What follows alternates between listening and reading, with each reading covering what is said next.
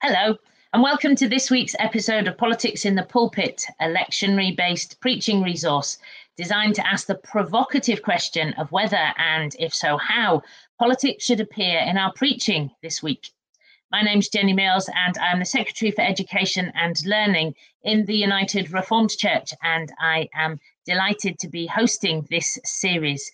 Each week, I'm joined by a different guest from a different place and space on the pulpit and political landscape. Today, I'm very pleased to introduce the Reverend Kate Gray. Kate is a full-time Christian working one day a week as a United Reformed Church minister in Wythenshawe among the Dandelion community, focusing on healing, peace building, creativity and learning with the Holy Spirit in Wythenshawe. She is a PhD research student exploring theology and activism, Christian responses to poverty in Breadline Britain, and is a member of Christian Climate Action.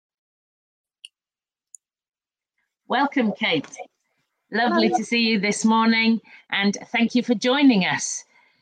So, hearing about all that you do, I wonder how you would respond to the words "politics in the pulpit." How do you see yourself as a pulpit politician? Maybe, not so much just focused on a building pulpit, but actually the whole politics in your whole life and your experience.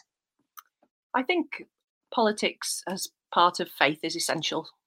I think there's no way around that, and that's why I'm here. The combination of faith and other, whatever that is, whether that's education, politics, or being involved in the world, is part of what being a Christian's about. So bringing the Bible to and faith to whatever it is that we encounter everyday life, and that is polis, people, politics, the city. It's really key to how I understand and interpret Bible and faith. Yeah, thank you. So with the connections and partnerships you've got, what are the key justice and political issues that you're engaging with, that the community's engaging with, and that your study is leading you to focus on? I think there's a combination for me, because I work in different places and have different roles and really enjoy that. So I think the combination of those things means that the current issues that are very live and increasingly increasingly important are poverty, and particularly in the local context in which I work but don't live, in Wythenshawe. And the people I work amongst in Wythenshawe, it affects many people's lives day to day, just grinding poverty. And we are the nearest church building to Manchester Airport. So climate crisis is something that faith and church in our place take seriously from all sorts of perspectives, but particularly healing and health. People and planet. So the combination. Thank you. And both of those issues have so sort of far-reaching consequences, don't they? Both of those, that the poverty just leads to so many other issues and problems, doesn't it? And the climate. It was interesting to see that Greta Thunberg ended up at Glastonbury this week. Yes. But it's far-reaching consequences of those, isn't it?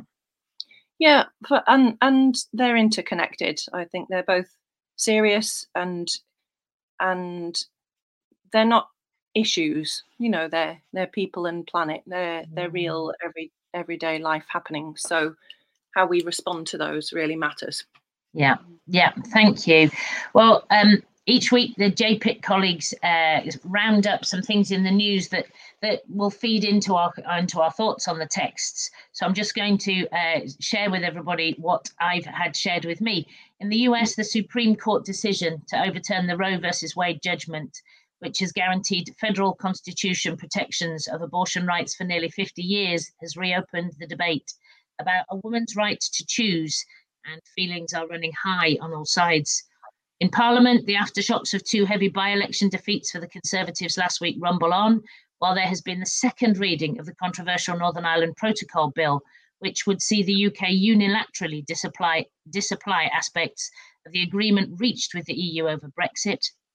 G7 leaders meeting in Bavaria asserted their continued support for Ukraine, while questions continued to be asked here about the Homes for Ukraine scheme, including delays in criminal records checks for UK hosts and accounts of Ukrainian refugees being forced into temporary accommodation or becoming homeless. The earthquake in Afghanistan has killed over 1,000 people and destroyed the homes and livelihoods of many. The Taliban government has appealed for more aid in response. Most development aid was withdrawn when they returned to power, and the country is racked with poverty as a result. Bangladesh has seen some of its worst flooding in decades, with fear over waterborne viruses amid the lack of clean drinking water. Dozens have died, with many homes ruined. And barristers are going on strike this week after rail strikes last week and aviation strikes coming over summer. Other professions are reported to be considering industrial action too. This causes reflection on the value of labour and particular professions, whether they are treated fairly or not in our society, and debate over whether such disruption is appropriate. We are also in the Christian calendar, the fourth Sunday after Pentecost, that we're in that thing that is called ordinary time, where we have a bit of a breather from festivals, but still the work of the kingdom faithfully continues each week, and love is shared and hope is found. So with the words in the news and the metaphorical Bible in our hands and the two together, let us explore the texts. And so it's over to you to lead us through this week's lectionary texts. Thanks, Kate. What a lot of huge things going on in the world. Those are no small things week on week. And so I particularly was drawn to two out of the four texts, but the one from 2 Kings, about Naaman, and the one from Luke 10 about the 70 in pairs, with snippets of Galatians. So we might get to little bits of that. So brilliant. I was really fascinated by this fella Naaman, and he is, I think he rates himself quite highly. Yeah, he's quite entitled, isn't he? And he's quite the big I am. And because he's like that, when I was reading it through and sort of picturing him, it really the picture of a kind of puffed up person came, into my mind, and the way in which having something wrong with him, with his skin disease, was really, must have been really difficult because of that. Something that put people off, made him unclean. They didn't like that, and so I imagine he wanted it sorted out, quick, smart. Just do this thing. Yeah. And so when I was reading the text, there's loads of different stuff for me about his power over other people. Yeah. Power over other people. He's in the army. He's used to dealing in power and finger pointing, and everybody goes, yes, yes. So it made me think about, obviously, the huge context in which we've got Putin, Russia, and the obedience to that power over, and what that violence and might does. Yeah. And then, by contrast, there's a phrase in Luke 10 which says, I'm sending you out like lambs into the midst of wolves. And that was just pinged out at me. And it's a real contrast to the Naaman figures that our government, I think in my interpretation, is awash with. Yeah. And I think that's part of the by-election response. British public are not keen. We don't like that sort of hubris and arrogance and that entitlement. So it just made me think about also a bit about the role of church and state. You've got the king, and King of Aram, and Naaman, and this letter that gets sent. Could you just please rustle up some curing kind of healing for for Naaman. That'd be really great. Thanks very much. And the king goes, ah, and is livid towards his cloak and or his robes. So that reminded me about the temple and the tearing in two, and that being anger and deathly. There's something not good about that. That is a real sign and a sound in the text that if I were leading worship, in this next week or so, I would have a sheet and tear it. I think hearing the sound is different to the words. Yeah, and that response, the response of that is physical, is obvious, is loud, and that contrast, isn't it, of how Christ encourages response. I mean, like you say about the lambs, and also in the Luke reading, something about how he tells the disciples to respond. Yeah, I like that, because he says right at the beginning of Luke 10, Jesus says, these are the places that I intend to go to. I don't know if I'll manage them all. That's my reading between the lines of the text. But can you just crack on? Go out in little groups, off you go. And the kind of safety in tiny numbers, not large numbers, is the contrast with Naaman and his army and the kings and his might. Little tiny is, small is beautiful. And so it makes me think about the community that I'm named with. We're dandelions, and so we're tiny and weedy and, get pulled up and tossed around. But incredibly hardy, because you grow in places that often other flowers won't grow, isn't it? Yeah, and that necessity for, I think, the necessity to stay small with acts of what could be healing, what I might perceive a little bit to be kind but disruptive action of the disciples, and not to take too much clobber. Don't fill up your backpacks, don't fill up your faith, don't fill up your head full of theological claptrap. Go, be open, and encounter. And I find that interesting. In Christian Climate Action, we have used the song sometimes, People Gonna Rise Like Water, that's been shared in other places. But the phrase we are water is sometimes used as a prayer or a meditation. So that ability that I think links with the disciples to be able to move, to adapt, and to do that with gentleness but directness, I think is contrasting to this Naaman state and kingly power, which makes me think about what I interpret to be very dangerous ruling by the Supreme Court, very unhealthy, and to put people's lives in jeopardy. I think the consequences of that, that the access to abortion, I think, is very embedded, has been really embedded in the States and is in this country. But for us to not think that that's really, really far away. What's Naaman and the king and the letter and how people communicate just makes me think about the trickiness with the church being too embedded with the state. Yes. Yeah. And we say in URC, our Statement of Nature, Faith and Order, God gives a government distinct from the government of the state. I think that is essential in order to be counter-cultural and Jesus-like, where we don't believe the state to be upholding just laws. We don't. So I wonder what Christians of all flavors in the States will make of the next stage. I've seen some T-shirts that some clergy have been wearing about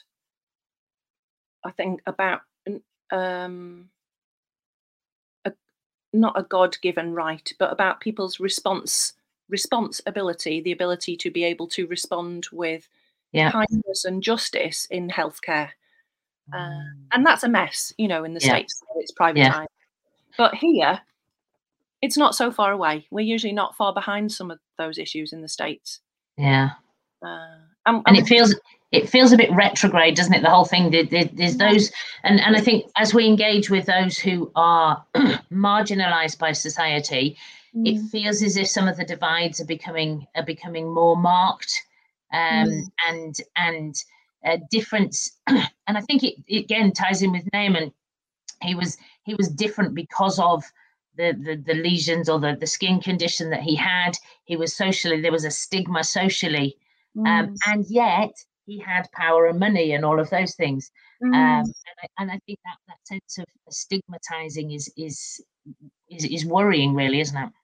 Yeah, and I think that him being untouchable in lots of ways, untouchable physically, but people couldn't get to him. He had that sort of bubble around him. He was untouchable in lots of ways, and for us to consider what is the healing.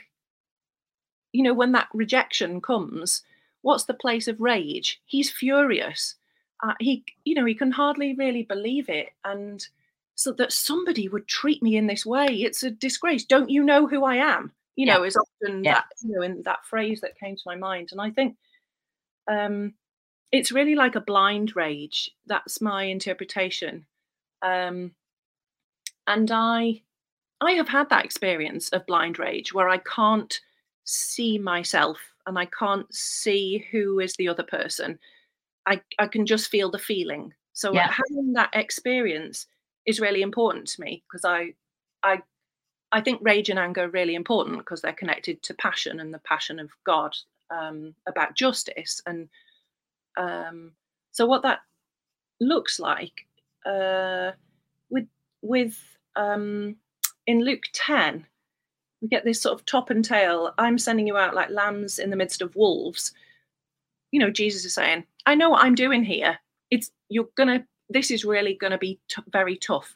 I think they're very appropriate words. I'm very nourished by, thanks very much, Jesus. I'm very nourished by, you knew the context of that time, the struggle with land, the struggle with power, the religious authorities and the state. And then right at the end, I've given you authority to tread on snakes and scorpions and over all the power of the enemy, and nothing will hurt you. I would wrestle with a lot of that. I think would be fair to say. Yeah. In our context in Wythenshawe, we often don't have me sermonizing. That isn't really how things work in Wythenshawe anymore, and they haven't done for years and years. But we do this remembered Bible. Okay, yes. We tell stories together about the bits that we might remember, and then we imagine the bits in between. Yeah. So that truth comes through the Holy Spirit in our lives today. And I think I'm really curious to know how people respond to this, especially nothing will hurt you, because that is just not people's lived experience of power over. Universal credit is cut, or people can't get access to what they need to. They can't, their voice and their agency, is trodden on. But also we are really trying to create a space where the authority that isn't we are the great I am comes through. So people who might experience racism, they might be Christian, they might be on the edges of exploring whether they are Christian or not, and people who are definitely not Christian, with atheist, Muslim, Buddhist, or are part of the Dandelion community. And that's very disturbing for some people, because that, we're a church made up of people who are Christian, but for everybody. So that's, and do you as you're sort of saying that, that leads me back to the servant girl and the servants Yeah, in the Naaman story. yeah. It's said like as if it's a little one-line throwaway. Yeah, The yeah, yeah. young girl held captive. You know, she was taken Yes. as the spoil of war. Yeah. So that just taking and plonking somebody, there's no consent involved. There's patriarchal violence, structural Yeah. violence against her will, and then she's made to serve another woman. You know, it's like The Handmaid's Tale, isn't Yeah. it? Like, Yeah. especially Margaret Atwood, you know, in the Old Testament. And the way in which they don't have, you know, Naaman's wife and the young girl, they're not named, they don't have any Status. yeah.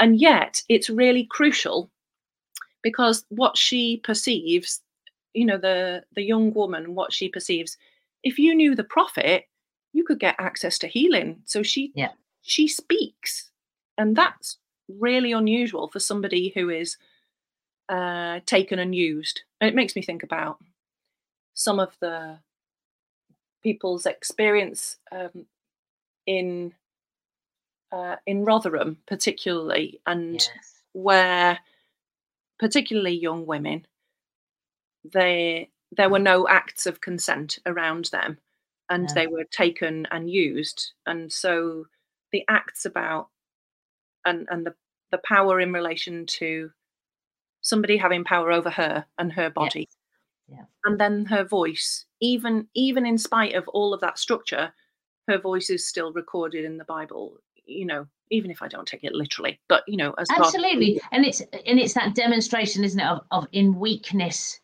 You know, that there's such a contrast in power, isn't there? There's Naaman and his money and Mm, huge, who all of that stuff, and then but it's the servants at topped and tailed that mm, actually make the difference. And I think when you picked up about the disciples not going with all their other stuff, they went with nothing. It was so countercultural. Again, you're not going in with the big horses and the power and the armies. You're actually going in with kind of nothing. And mm. that power in weakness. And often we deride weakness. Yeah. Yeah, it's a real oddity that Jesus likes to flip the script on, and so it could, you know, just encourage and encourage. If we can embody that, if we can somehow, it's really hard to do when we're in inherited church, I think, especially now we're in congregations in communities full of trauma, Yeah, and how we can we drag all of this? Are we going to keep all of these things with us? Are we going to what is it that will enable us to move with the Spirit where the Spirit needs us to go? You know, these texts, I love this from Psalm 30. You have turned my mourning into dancing, taken off my sackcloth and clothed me with joy. It is nearly facing the impossible. You know, that's how, from all of those things that were bad news at the beginning, you know, yeah, that's the context in which we are to be and live and support and share good news. And it feels like we cannot do other than live with the Holy Spirit's power to do that, because the powers and forces of various kinds pull away at that. You know, there is the tearing, there's the tearing against people's flesh and the tearing in the powers with the anger. And that that healing from the Holy Spirit through Jesus and his weird ways, just sending two people out, you know, in the context of wolves. It seems ludicrous. You know, I love it because it's bonkers. yeah, Um, you know, it couldn't possibly work if we really thought a lot about it. But to be actively self-aware and vulnerable, it takes acts of courage, and we can only be that if we don't think we've got it all. You know, if we don't take everything, if we leave some space for the unknown and mm, the place of risk is a tricky word because we're not very resilient at the minute, largely as churches, are we? But we're trying to step out into these risky places. So to be more political stands, we might become more divisive. Churches might be reflecting some of the things that go on in the wider world, more divisive and more binary settings. So how we be a church full of weirdos and a church full of disagreement and variety of interpretation of the Bible is really crucial. How we're gentle together with that. Yes. And does that come back to, it's that peace to this house, that word peace? And I think sometimes we use peace quite glibly, but peace here is this kind of shalom, isn't it? It's so much deeper. Yeah. The fullness of that we can't possibly fathom. It's enormous and beautiful and full of grace. And I just think that the vision of shalom is such a repainting of the imagination of the Holy Spirit.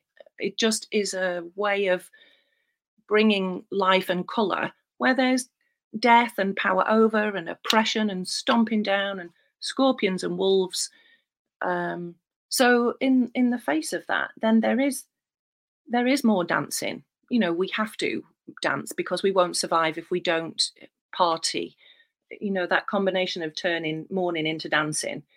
And then the sort of self-awareness, I think, that is required of, I don't think it's just of leaders, but of Christians, to try and think about how we are perceived, not so that shapes everything about how we are, but how is the church interpreting the Bible? How is it that we're speaking? We have some things to say. If we're just saying them to Christians or people who agree with us, what a load of nonsense that is. That's not good news for the world. That's not being sent out like a little vulnerable two. So it requires of us some sense of risk taking in appropriate ways. And that the kingdom of God has come near to you. And I think sometimes it becomes quite individualistic, doesn't it? And really, so much of this is about community, and it's about and what does the kingdom of God mean? Well, it's flourishing, isn't it? And it's transformation rather than conversion. It's this coming alongside and showing people possibilities, but not as an individualistic thing, but as community and in relationship. Yeah, and I think it's got to be both and. So organizations are made up of individuals, but also have kind of personalities of their own sometimes that are not so healthy. Walter Wink's powers and principalities. And so if church stays at the level of individuals and individualism and individual interpretations of the Bible, we're not doing justice to the gospel and to Jesus' transformative power, to who he was, and to God's intention and love for the world. That has global, international implications. Not that we as Christians should have power over people or take people's land or decide laws for everybody, but we should be in the mess. I think that's the way I interpret this, is things don't work out between church and state, with Naaman and with healing. So that kind of individualism, it's not helpful. We need to be involved in the boring stuff of policy making and advocacy, not just individual handing a bag of food out. And I say that as a church that has a food bank, but just, that the corporate and collective responses to injustices are really crucial. And I would say they have to go beyond letter writing. Of course, I would say that.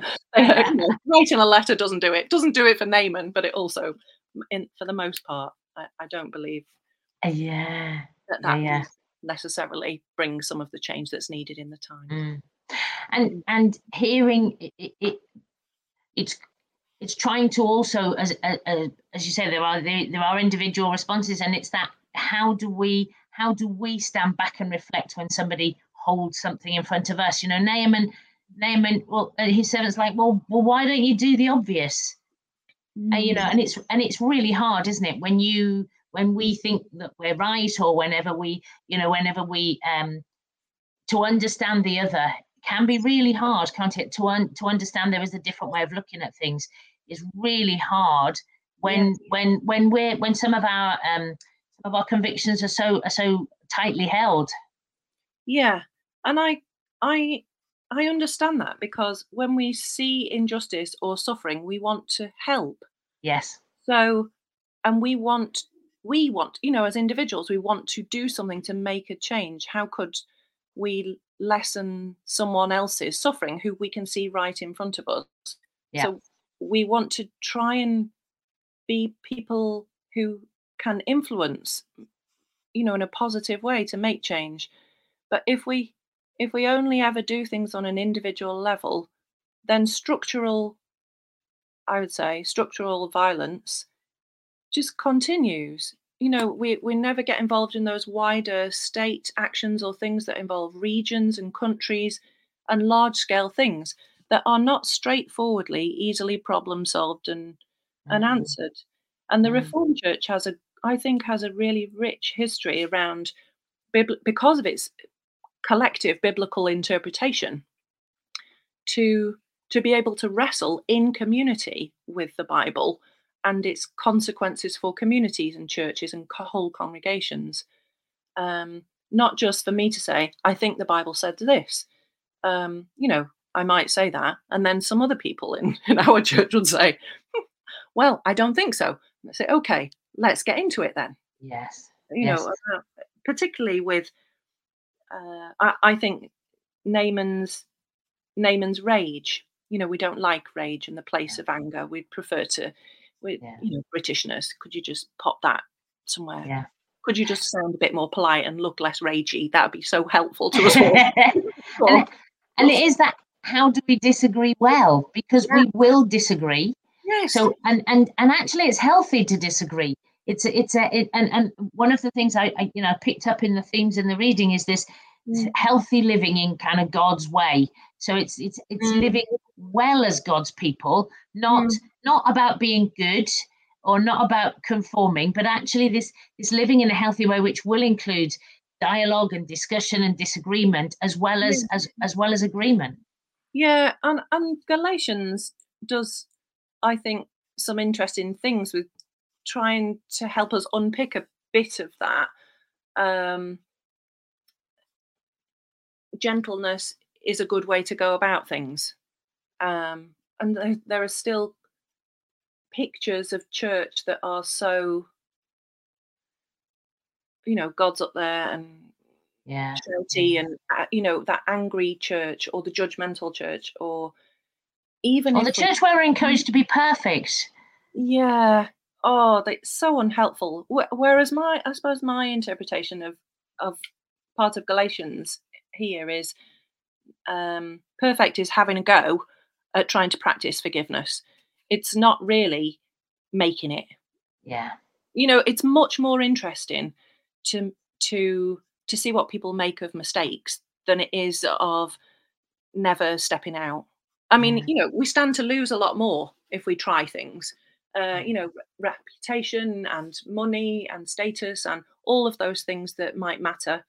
And will probably upset people. You know, those are all things that are part of my story and my ministry and all of that stuff. But I think if all we do is keep those things to ourselves, I don't know how the Bible can connect with us, because it's full of ridiculous, messed up people. Yeah. You know, it's much more interesting like that. We have a place, you know, with this conversation partner in the Bible.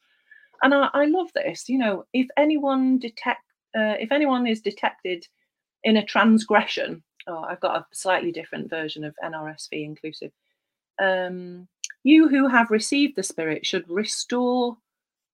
I love that phrase. Restore such a one in a spirit of gentleness. And then it says, take care.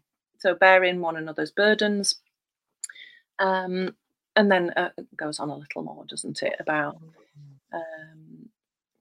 and this contrast at the end of Galatians in verse 5, for all must carry their own loads.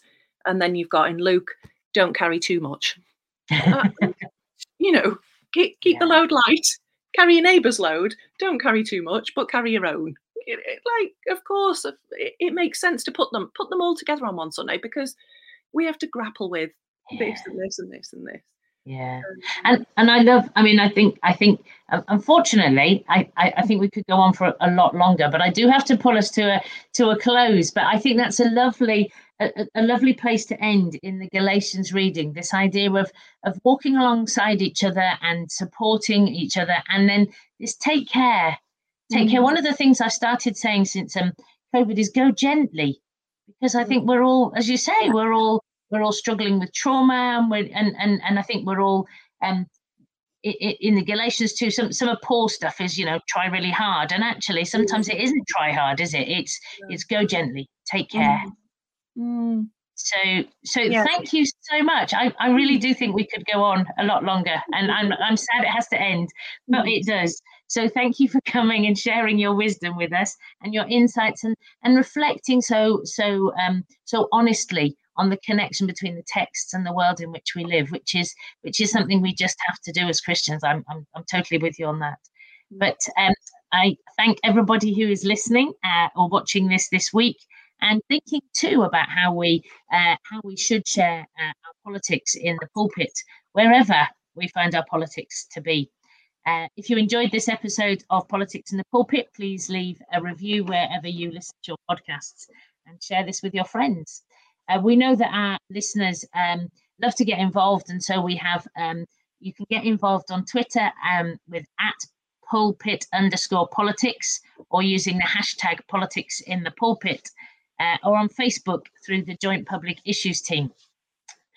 Each week we try to have a question, something that has either come up or that has been raised. I did have a question, but I actually want to go back to your question, and following your words, and just let us reflect on what will enable us to move with the Spirit. I think we're quite good at deciding what we need to do, but actually let's sit with the question, what will enable us to move with the Spirit in the context we find ourselves? So we go into this week with heavy hearts, with some of the stuff going on in the world, but with hope, and let us share that peace, that shalom that God brings. And I will end with a blessing. May we be anointed with God's Spirit as we bring good news to the poor, proclaim release to the captives, enable people to see the world truthfully, and let the oppressed go free. Amen. Thanks so much for your time. Take care. Good to see you. Bye.